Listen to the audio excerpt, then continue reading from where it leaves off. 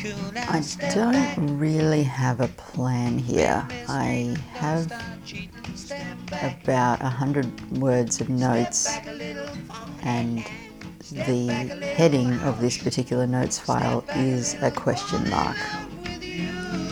So we'll see how we go.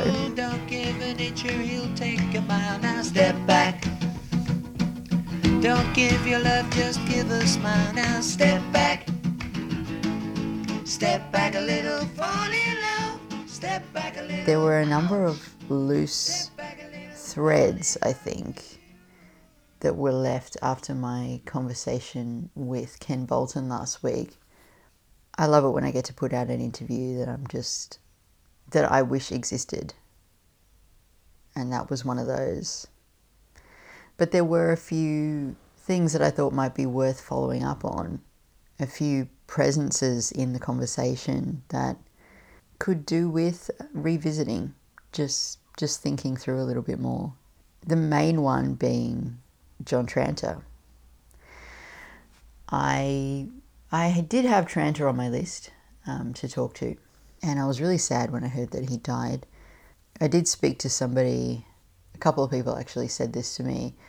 They said, look, it kind of wouldn't have been well enough for you to talk to for a few years there. I basically would have had to have started this show and then decide to interview John Tranter, and that was never going to happen. So it wasn't so much a missed opportunity as just like the opportunity was never really going to be there. But I have a few books here, and I thought I can actually still talk to him in a way. I can look at what he wrote down. I managed to get out a copy of the New Australian Poetry, the John Tranter anthology that Ken mentioned.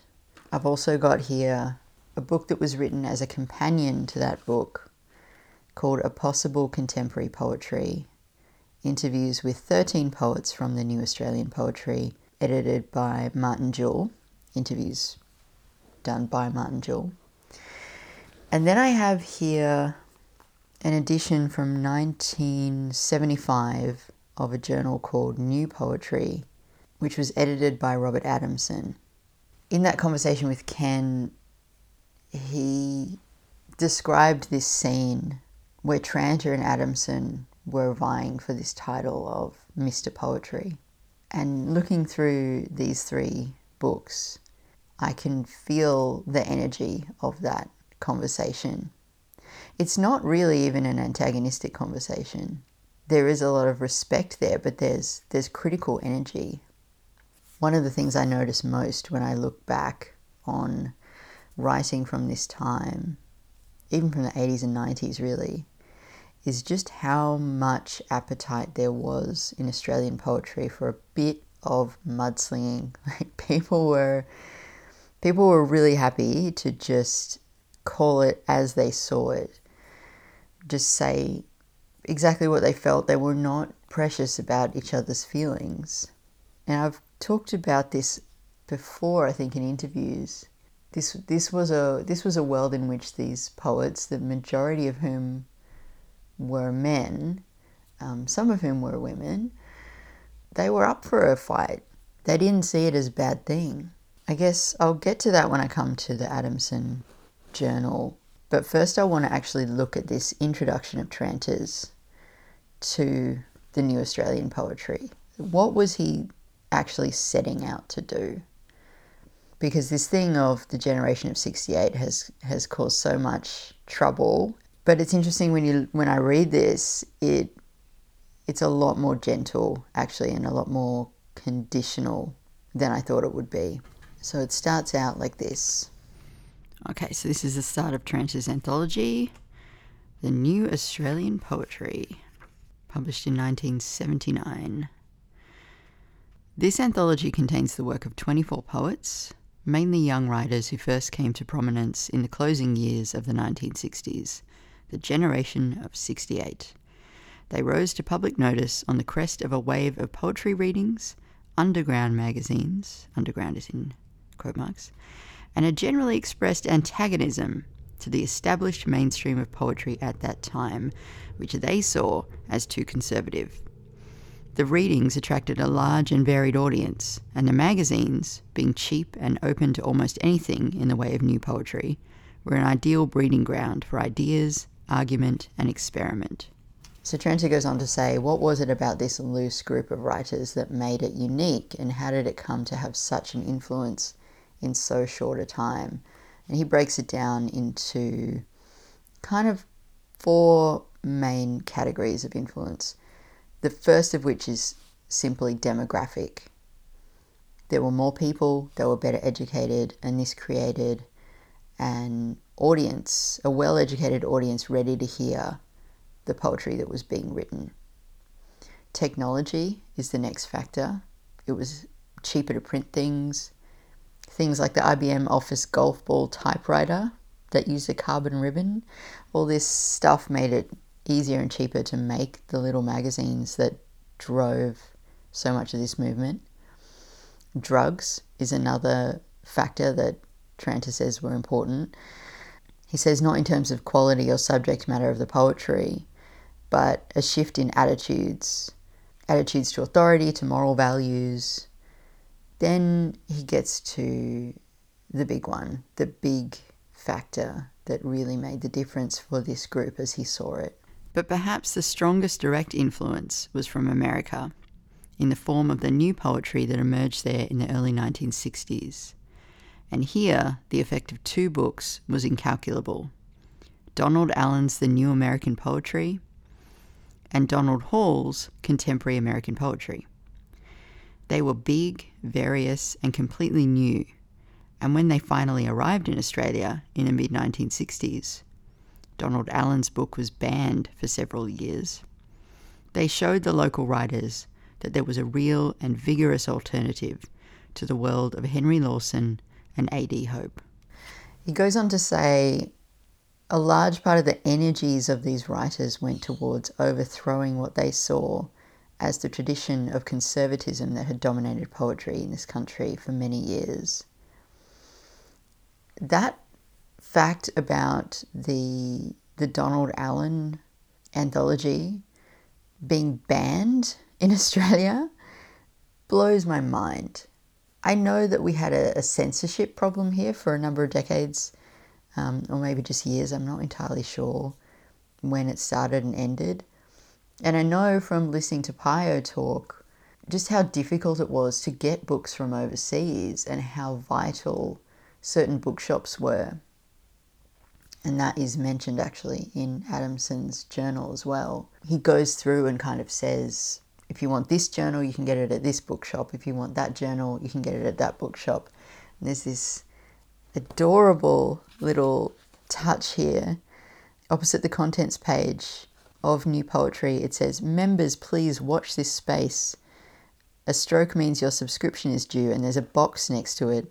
So basically, if your subscription to this journal was about to run out, the people mailing out the journal were going to go through and like put a little check mark in this box, and then you had to send through a check. It says, when renewing, please forward your check immediately to prevent discontinuity.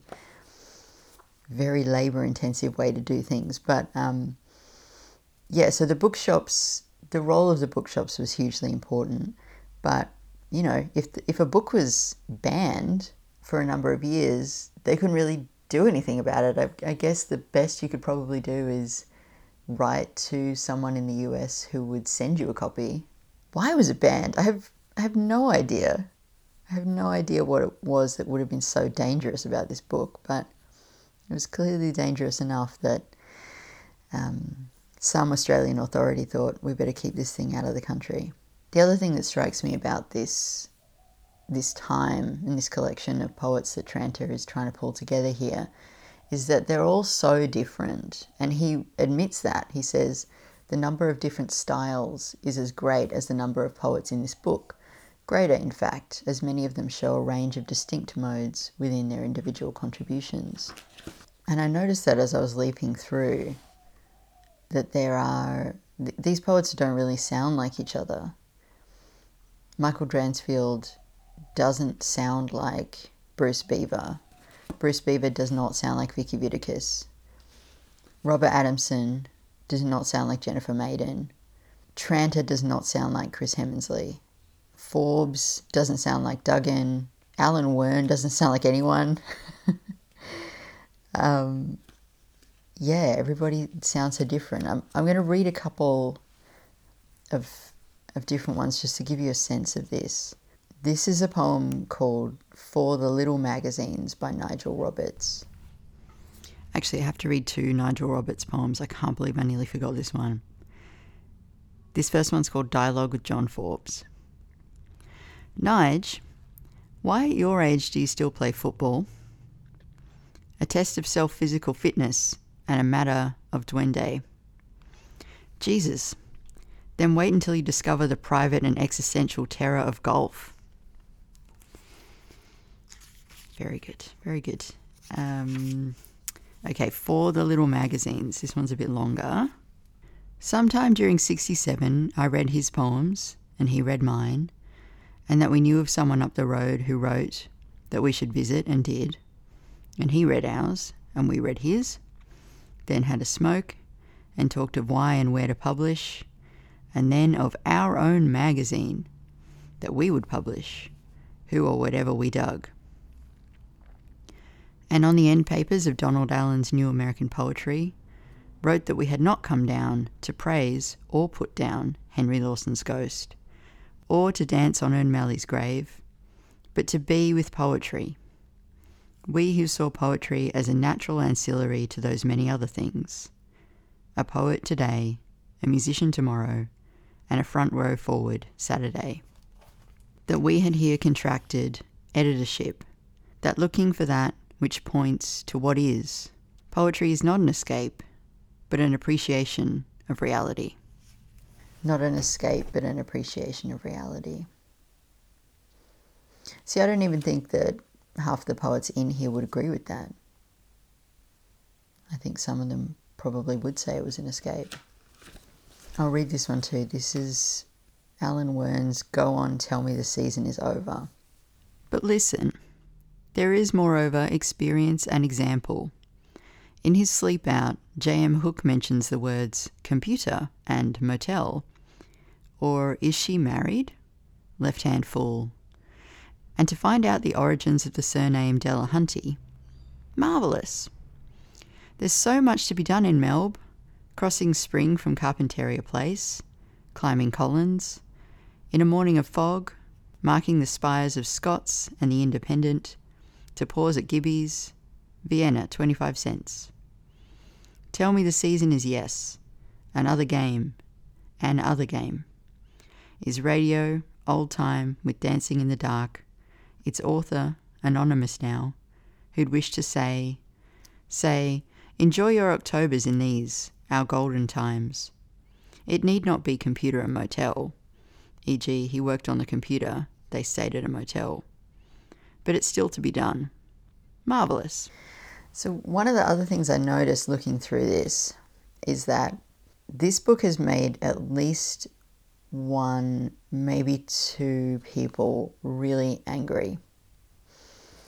Someone's been through, in this poem, in Alan Wern's Go and Tell Me It's Over, someone's gone in and added the rest of the word to Melb. So Melbourne. There's so much to be done in Melbourne. And then they've added street after Collins. Crossing Spring from Carpentaria Place, climbing Collins Street in a morning of fog. Like they feel strongly that we shouldn't just be saying Melbourne Collins. Laurie Duggan has got a particularly harsh comment on his poem here called Sydney Notes, part of which reads, Oxford Street, a man and a woman try to get a 1940s radiogram into a 1968 Monaro above a shop, West Ryde. No pianos. Ways of thought of Eastern peoples. Nakamura, circa 1959. So he's just noticing things and listing them as he sees it, and that no pianos is in all caps, sort of sitting by itself on one line. And next to that, somebody's just written in all caps with an exclamation mark, shit. They hate it. The other thing about this book, though, that really creeped me out when I first started looking through it was that somebody's gone through with whiteout and just erased lines, stanzas, single letters in some places. And at first I thought, oh, was the library censoring this? Because the first time I noticed it was in John Forbes' Ode to Tropical Skiing, and it was the refrain, which is, "It's a total fucking gas," that is erased at the end every time it happens. But there's no pattern to it, actually. It just seems to be somebody who was feeling a little bit bored has just gone through and decided to deface the book, essentially. Somebody else has come in and, for some of the poems, not all of them, reinstated the lines. "It's a total fucking gas" has been rewritten back into that poem. Oh, all right, I will read it. I'll read it. Ode to Tropical Skiing for Mandy Connell. After breakfast in the Philippines, I take a bath, and it's a total fucking gas. Enjoy that ice cream, Gerald. The sun sparkling on its white frostiness is the closest you'll get to St. Moritz. Racing up the tiny snowfields on the side of a pill as beside you, the young girl's mirrored goggles reflect all Switzerland, like a chocolate box at the speed of sound, and like the ashtray, he, she, you, and it are a total fucking gas.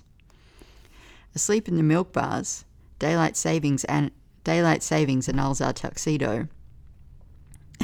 What the fuck? Daylight savings annuls our tuxedo.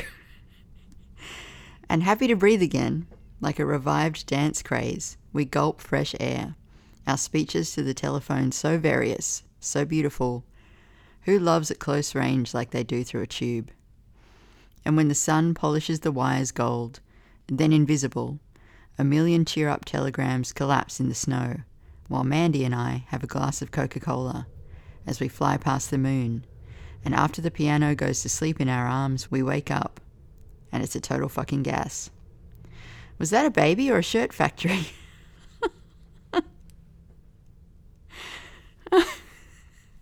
What an idiot. Was that a baby or a shirt factory? No one can tell in this weather. For though the tropics are slowly drifting apart, and a vicious sludge blurs the green banks of the river, a chalet drifts through the novella where I compare thee to a surfboard lost in Peru. I should never have started this. Flotsam like a crate of strong liquor that addles our skis, and when they bump, it's a total fucking gas. Ugh, I'm crying. There's one here. Yeah, this one, Vicky Viticus's poem called Steve and the Big Smoke. The person with the whiteout has come in and taken out the whole first part of a stanza and then also a name. So this bit reads, I'm thinking, I like this woman, but I don't want sex with her. I say, I'm happy with Sharon. I get what I need. I don't need to go to bed with you. Feeling like a heel passing back her roach. So the name, Sharon, has been whited out and then reinstated. It's totally bizarre. I don't really know what to make of it. I am tempted to go back through and fix all of it. And then part of me is thinking, maybe it's best to just leave it as it is. I don't know. I don't have to give the book back anytime soon, so let me know what you think I should be. What's the moral right? What's the right thing to do there? So having heard a little bit from Tranter in his introduction there, I want to now quote from this interview that Martin Jewell did in 1976. So this is actually a couple of years before the New Australian Poetry comes out. New Australian Poetry came out in 1979. And, you know, like I can't not mention the fact that it's nearly 1980 and there are still only two women in this whole anthology, Vicky Viticus and Jennifer Maiden. In the interview collection, in A Possible Contemporary Poetry, Martin Jewell's interview collection, only Jennifer Maiden makes it in.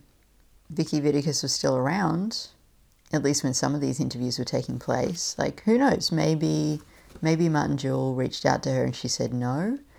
I know that for me, that is very much the pattern. Every,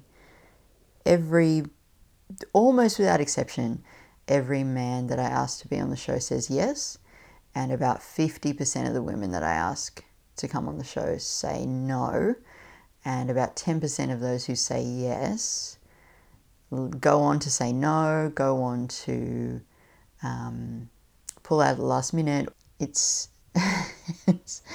I don't necessarily look at that at the contents page here and think, oh, Martin Jewell was ignoring. I mean, he only had 2 women to work with, right? So if Jennifer Maiden said yes, then given my run rate, Vicky Viticus was going to say no. That's just how it was going to be. And as I have discussed before, there are a million reasons for that, and they are not reasons that I lay at the feet of the female poets that I try to talk to. Anyway, let's hear a bit more from Mr. Poetry, John Tranter. So this is quite a long, there are 2 interviews with Tranter in this, and the first one from 1976 is quite a long one. And Martin Jewell asks Tranter, just what do you think you are doing as a poet? And his answer is really, like, it's a huge swing. So Tranter's talking about taking a year off to go and live in Singapore. And he says that before that, I'd felt that I had a burden to write great poetry, that I was obliged to attempt to be Australia's greatest poet. Whether or not I would ever succeed wasn't particularly important. That year in Singapore got me out of that and let me get back into poetry in a much more relaxed way. I no longer felt that it was important to write an excellent poem. Of course, it's important not to publish bad poetry. There's enough bad poetry around already, and if you're going to write and publish poems, they have to be good. Partly to get away from the rhetoric I'd developed, and partly to get away from the feeling that I had to write excellent poetry, I simply stopped reading and writing poetry for a year. When I came back to it, it was as though I'd come to poetry from the outside, and I felt I could write whatever I wanted to. To Martin Jewell's credit, he doesn't let Tranter off the hook on that question of, well, what's a bad poem? He says, before I go on to take up that point about influences, one thing that you did touch on that might be worth pursuing is the question of what characterizes a bad poem for you. What makes a poem by yourself or anybody bad? So I attempted to answer this once. Tranter is a lot more declarative than me. The first thing you say about a bad poem is that it is uninteresting. If a poem is uninteresting, it's bad, full stop. I mean by that, uninteresting to a person who has a reasonably open mind and a fairly broad knowledge of the world and literature. There are various other faults that poetry can have. I think the worst of them is an attempt to consciously imitate a tradition that has little point. And a lot of current Australian writing falls into that area. The attempt to write poems in the style of Roland Robinson or Kenneth Slessor or Douglas Stewart is a doomed one. I think those writers did what they did fairly well. I don't think they did anything particularly important. But to attempt to go on imitating them is a very bad thing. Of course you can say, I've written a poem like South Country, for example, by Slessor. It's almost as good as Slessor's poem. Therefore, it's a very good poem, isn't it? All I could say is, it would be a very bad poem because of that. There are other more worthwhile things to do with poetry. The excessive devotion to craft itself can be a major fault, in that it can allow a poet to produce a poem that looks like a poem, but is in fact only a piece of well-structured verse. That's a fault in my opinion. A fault opposite to that, but equally bad, is to do without any of the structural or stylistic advantages of verse altogether, and to write what is merely rearranged prose, and to call it poetry. Prose can do a lot of very interesting things, but there is no point in writing a bit of prose and calling it a poem if it's not. There is an absolute distinction between an excellent piece of prose and an excellent poem. I think those are the worst things poetry can do. I feel so perceived. I hate this bit about what is it? Allow a poet to produce a poem that looks like a poem but is in fact only a piece of well-structured verse. I think I've been doing that. Oh God. And then he does go on to ask him about influences, and I think Tranter's answer here is really bracing, to say the least. He's really on a roll now. For an Australian poet not to absorb any overseas influences is fatal, I think, because the poets we have had in Australia for the last 100 years have been fairly useless as an influence on a young writer, and their best work, such as it is, I think, has been done under the influence of overseas writing anyway. One can't imagine Slessor having written anything worth reading had he not read a number of French and German writers. The same applies to Francis Webb, and I think Slessor and Webb are the two poets in Australia that have, for me, a major amount of interest. There are no others I can think of offhand. Yeah, it's just those guys. Okay. A little further on, he goes on to say some even more scathing things about the Australian tradition. So Tranter says, if ever there has been an Australian tradition, and despite the claims of anthologists such as Hesselin and Dutton, I would say that nothing as strong as a real tradition has developed here. If there have been traces of a tradition, it is a discontinuous one. But there is a particular and striking discontinuity between my generation and that immediately preceding it. There is an absolute break between those born before the Second World War and those born after, say, 1940. I think it has a lot to do with what you were influenced by during adolescence and early adulthood. Those early attitudes to writing seem to colour your work for the rest of your life.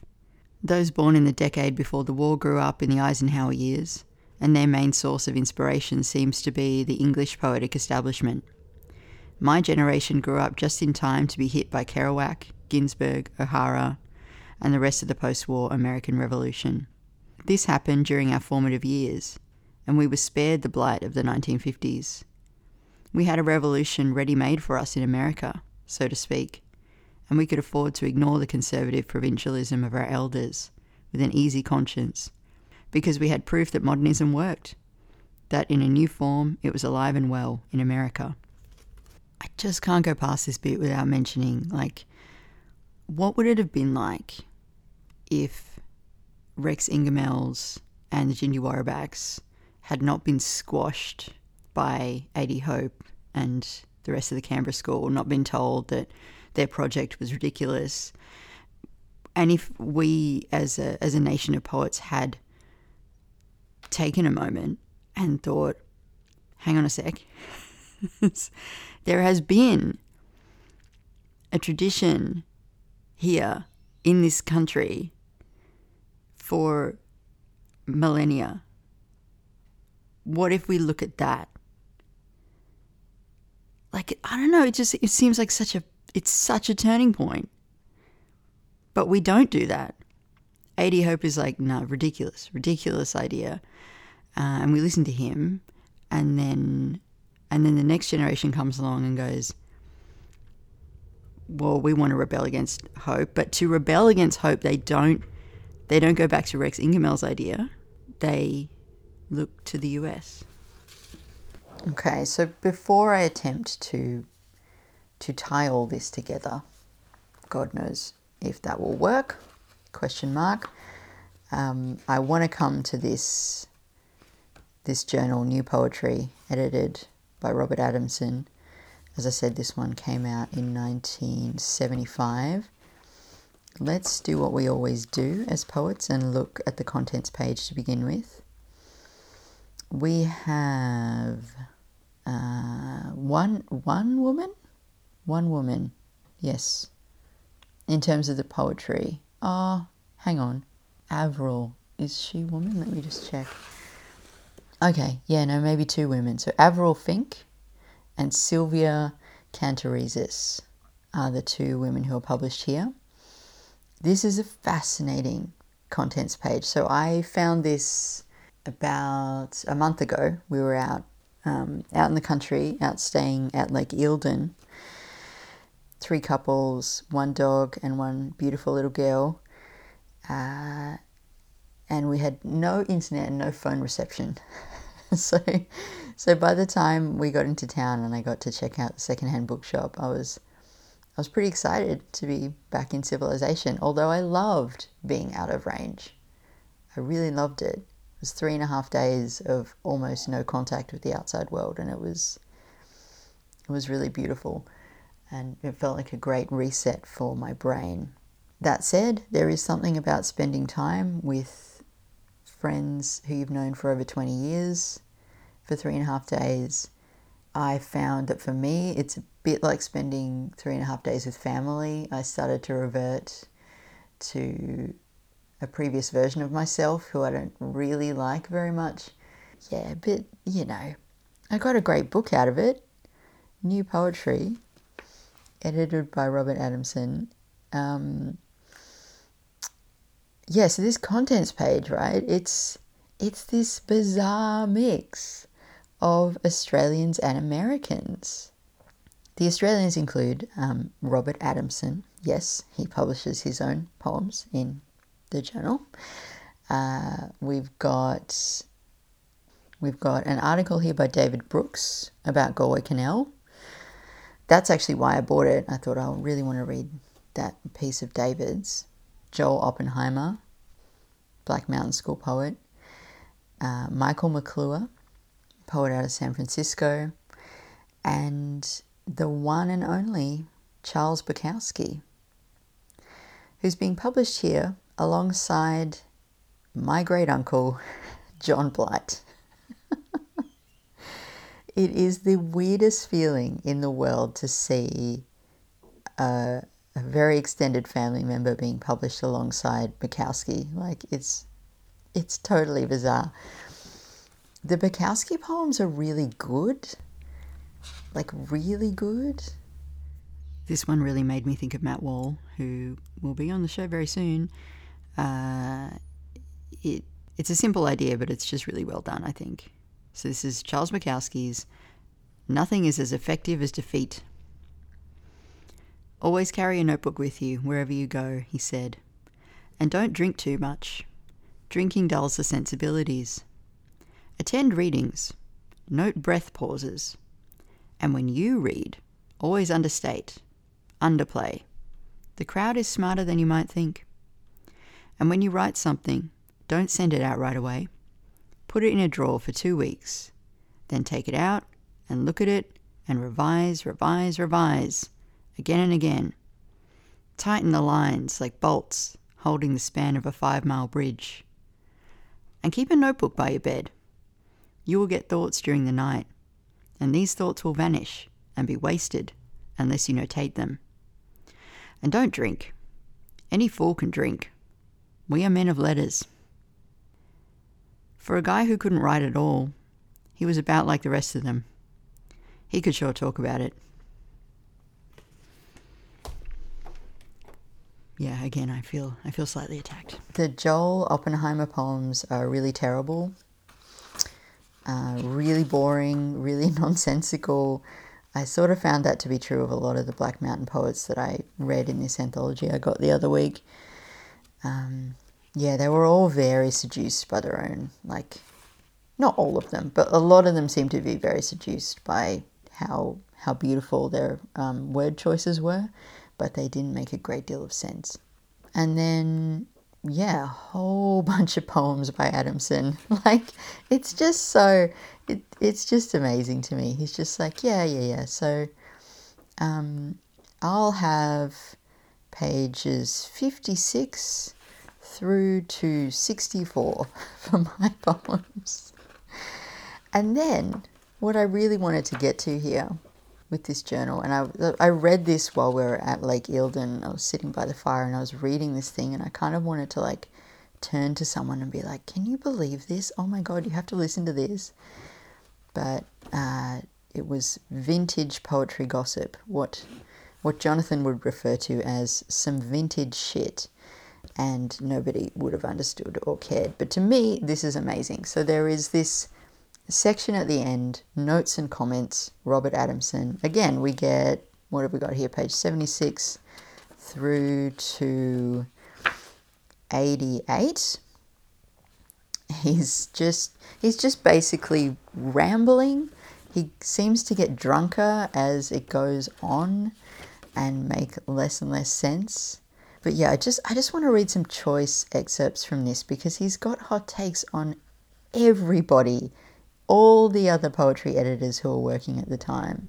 So he's got a huge problem to start with that he needs to get off his chest about the fact that none of the journals at the time look any good. Like the covers, the art that they're using, he doesn't like any of it. And he says, I'm constantly amazed at this kind of thing. A good 6 months before the web issue of Poetry Australia, Overland number 60 appeared. The cover this time by the painter Fred Williams. It is a good painting and worked perfectly on the cover. I thought after this, editors of the other magazines would take the hint. But if anything, there seemed to be a reaction against it. Westerly remained as drab, Meanjin as functional, Quadrant as garish, and Makar as cheap-looking. Maybe I'm being romantic, presuming that editors do look at what's happening around them. That's just like, this is the third paragraph, so, and he's only just started his drink. So he likes Overland. He says, Overland 60 is one of the finest magazines to come out in the last decade. The entire issue is bound together with such force that it's taken me 6 months to fully appreciate it. He's into that. This issue of Overland is a stunning example of what can be done with a literary magazine. Every editor should look at it carefully. He talks here about where to get it. Overland doesn't have as many retail outlets as it deserves in Sydney. It is available at Abbey's, or you can subscribe directly by sending $4 to Overland. Doesn't feel the same about Westerly. About Westerly, he says, the editor is almost totally invisible, and a general feeling of anonymity often flattens Westerly to the point where it becomes difficult to tell one issue from another. And then he says, Westerly is a peculiar magazine. I always look forward to each issue, but I'm never excited or even angered by it when I read it. It has a friendly feel about it, but for the most part, it's a rather bland competency. In most cases, it's all too careful. And in particular, the poetry is very tame and safe stuff. It has that terrible sameness to it all. Like, can you imagine? Can you imagine? Like, nobody would say this today. This is totally nuts to me. I was just sitting there being like,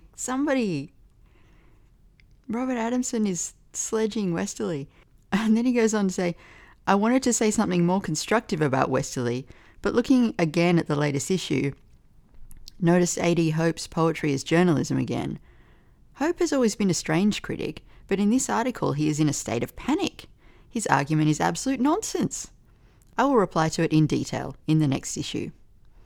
Finally, Westerly's cover designs and photographs are very ordinary, and although they are printed on some quality papers, the covers remain commonplace. Alright, so that's dealt with Westerly. Meanjin. Okay, what does he say about Meanjin? When Jim Davidson introduced himself in a fanfare of newspaper interviews as the new editor of Meanjin, we had high expectations. His first issue, 175, did seem, when it first appeared, to show a wider scope, except for the poetry, though in retrospect it seems that a predictable line was taken.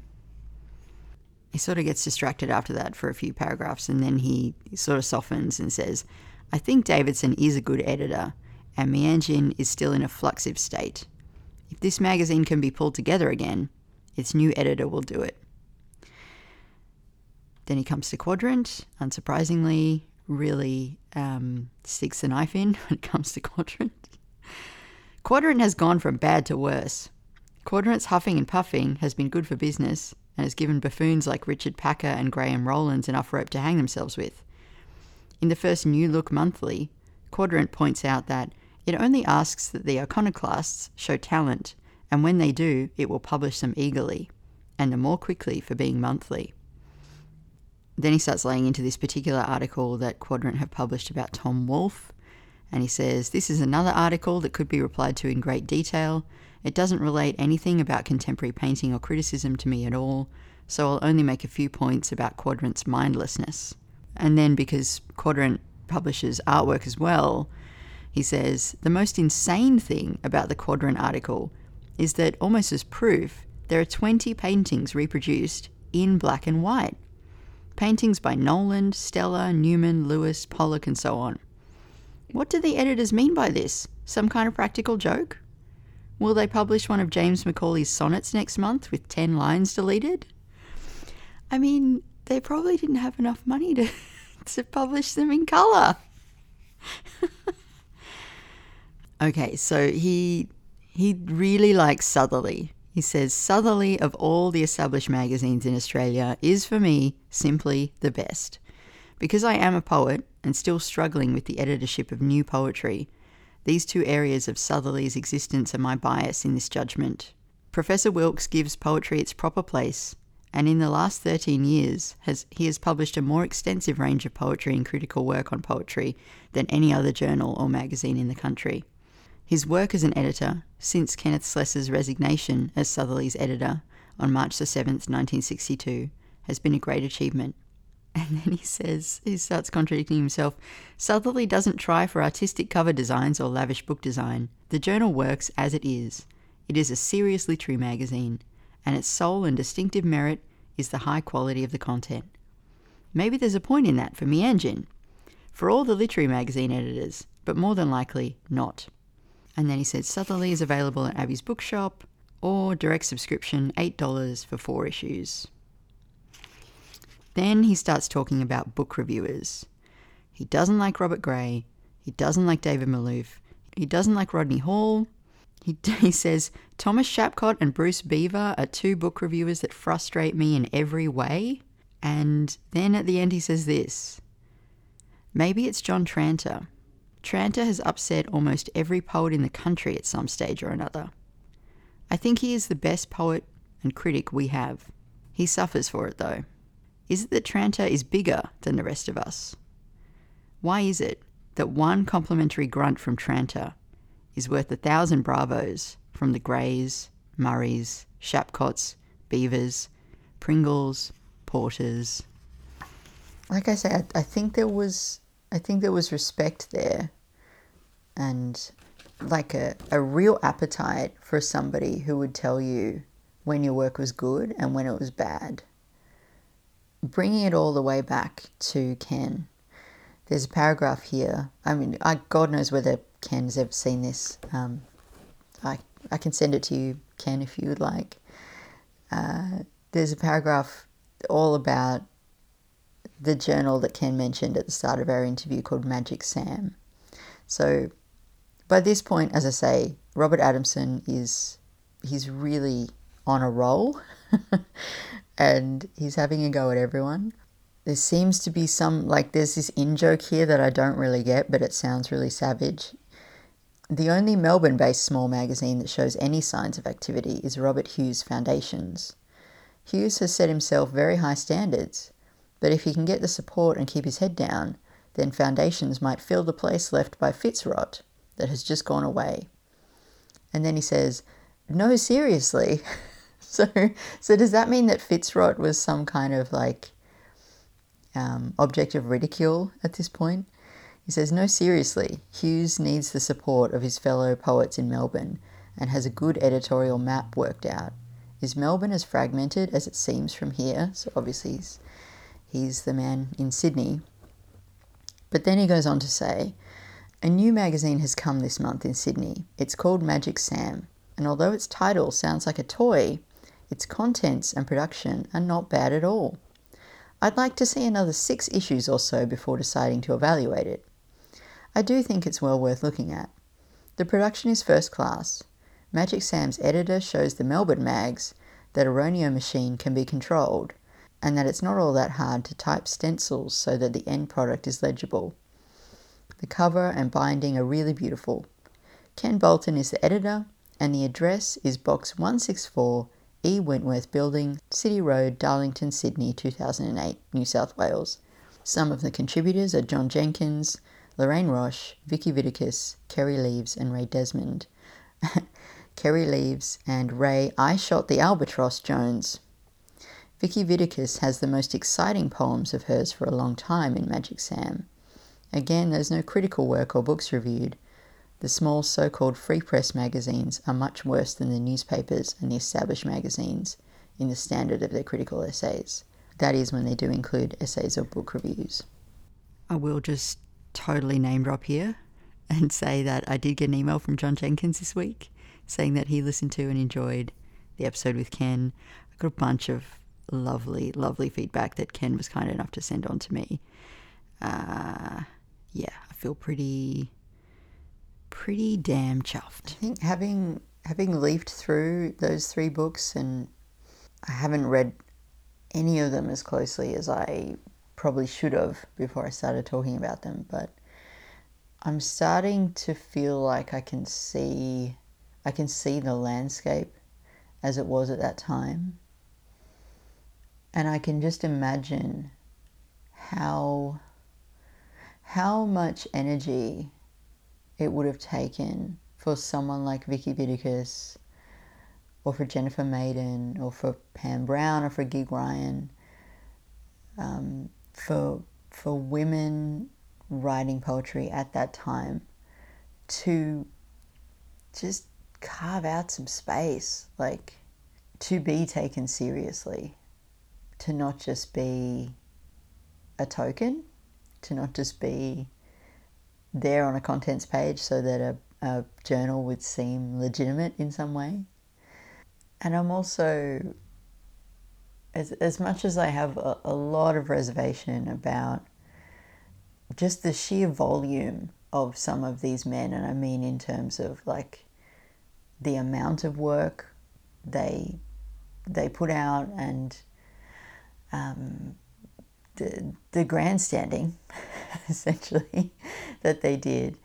I suppose I'm also open to reframing what I have seen up until this point as a kind of a bombastic tendency to just like cut somebody else down or throw criticism at someone for the sake of it.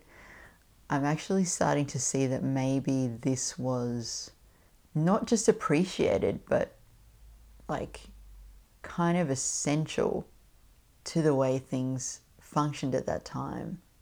You know, I am always thinking about that Ben Etherington piece that came out in the Sydney Review of Books about 10 years ago, and about, you know, the way that he talked about that paragraph getting cut out of the Southerly Review, that piece that Jeff Page put together on Obscurity, and his line, "Conflict, turn it off."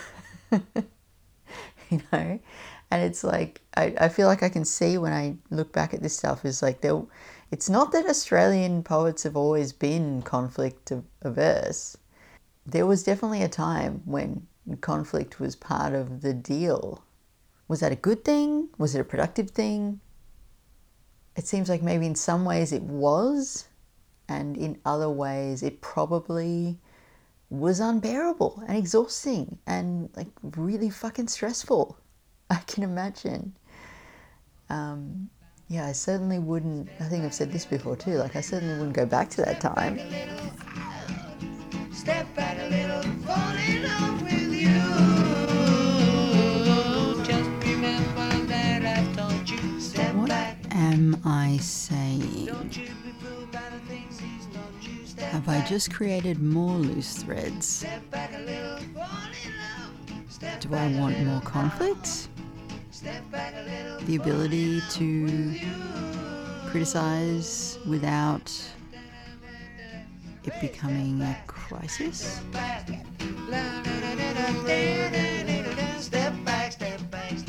Bring back the Biff? Is that what I'm saying? Step back, middle lady. Step back a little, fall in love. Step back a little, wow! Step back a little, fall in love with you. I think I've just asked more questions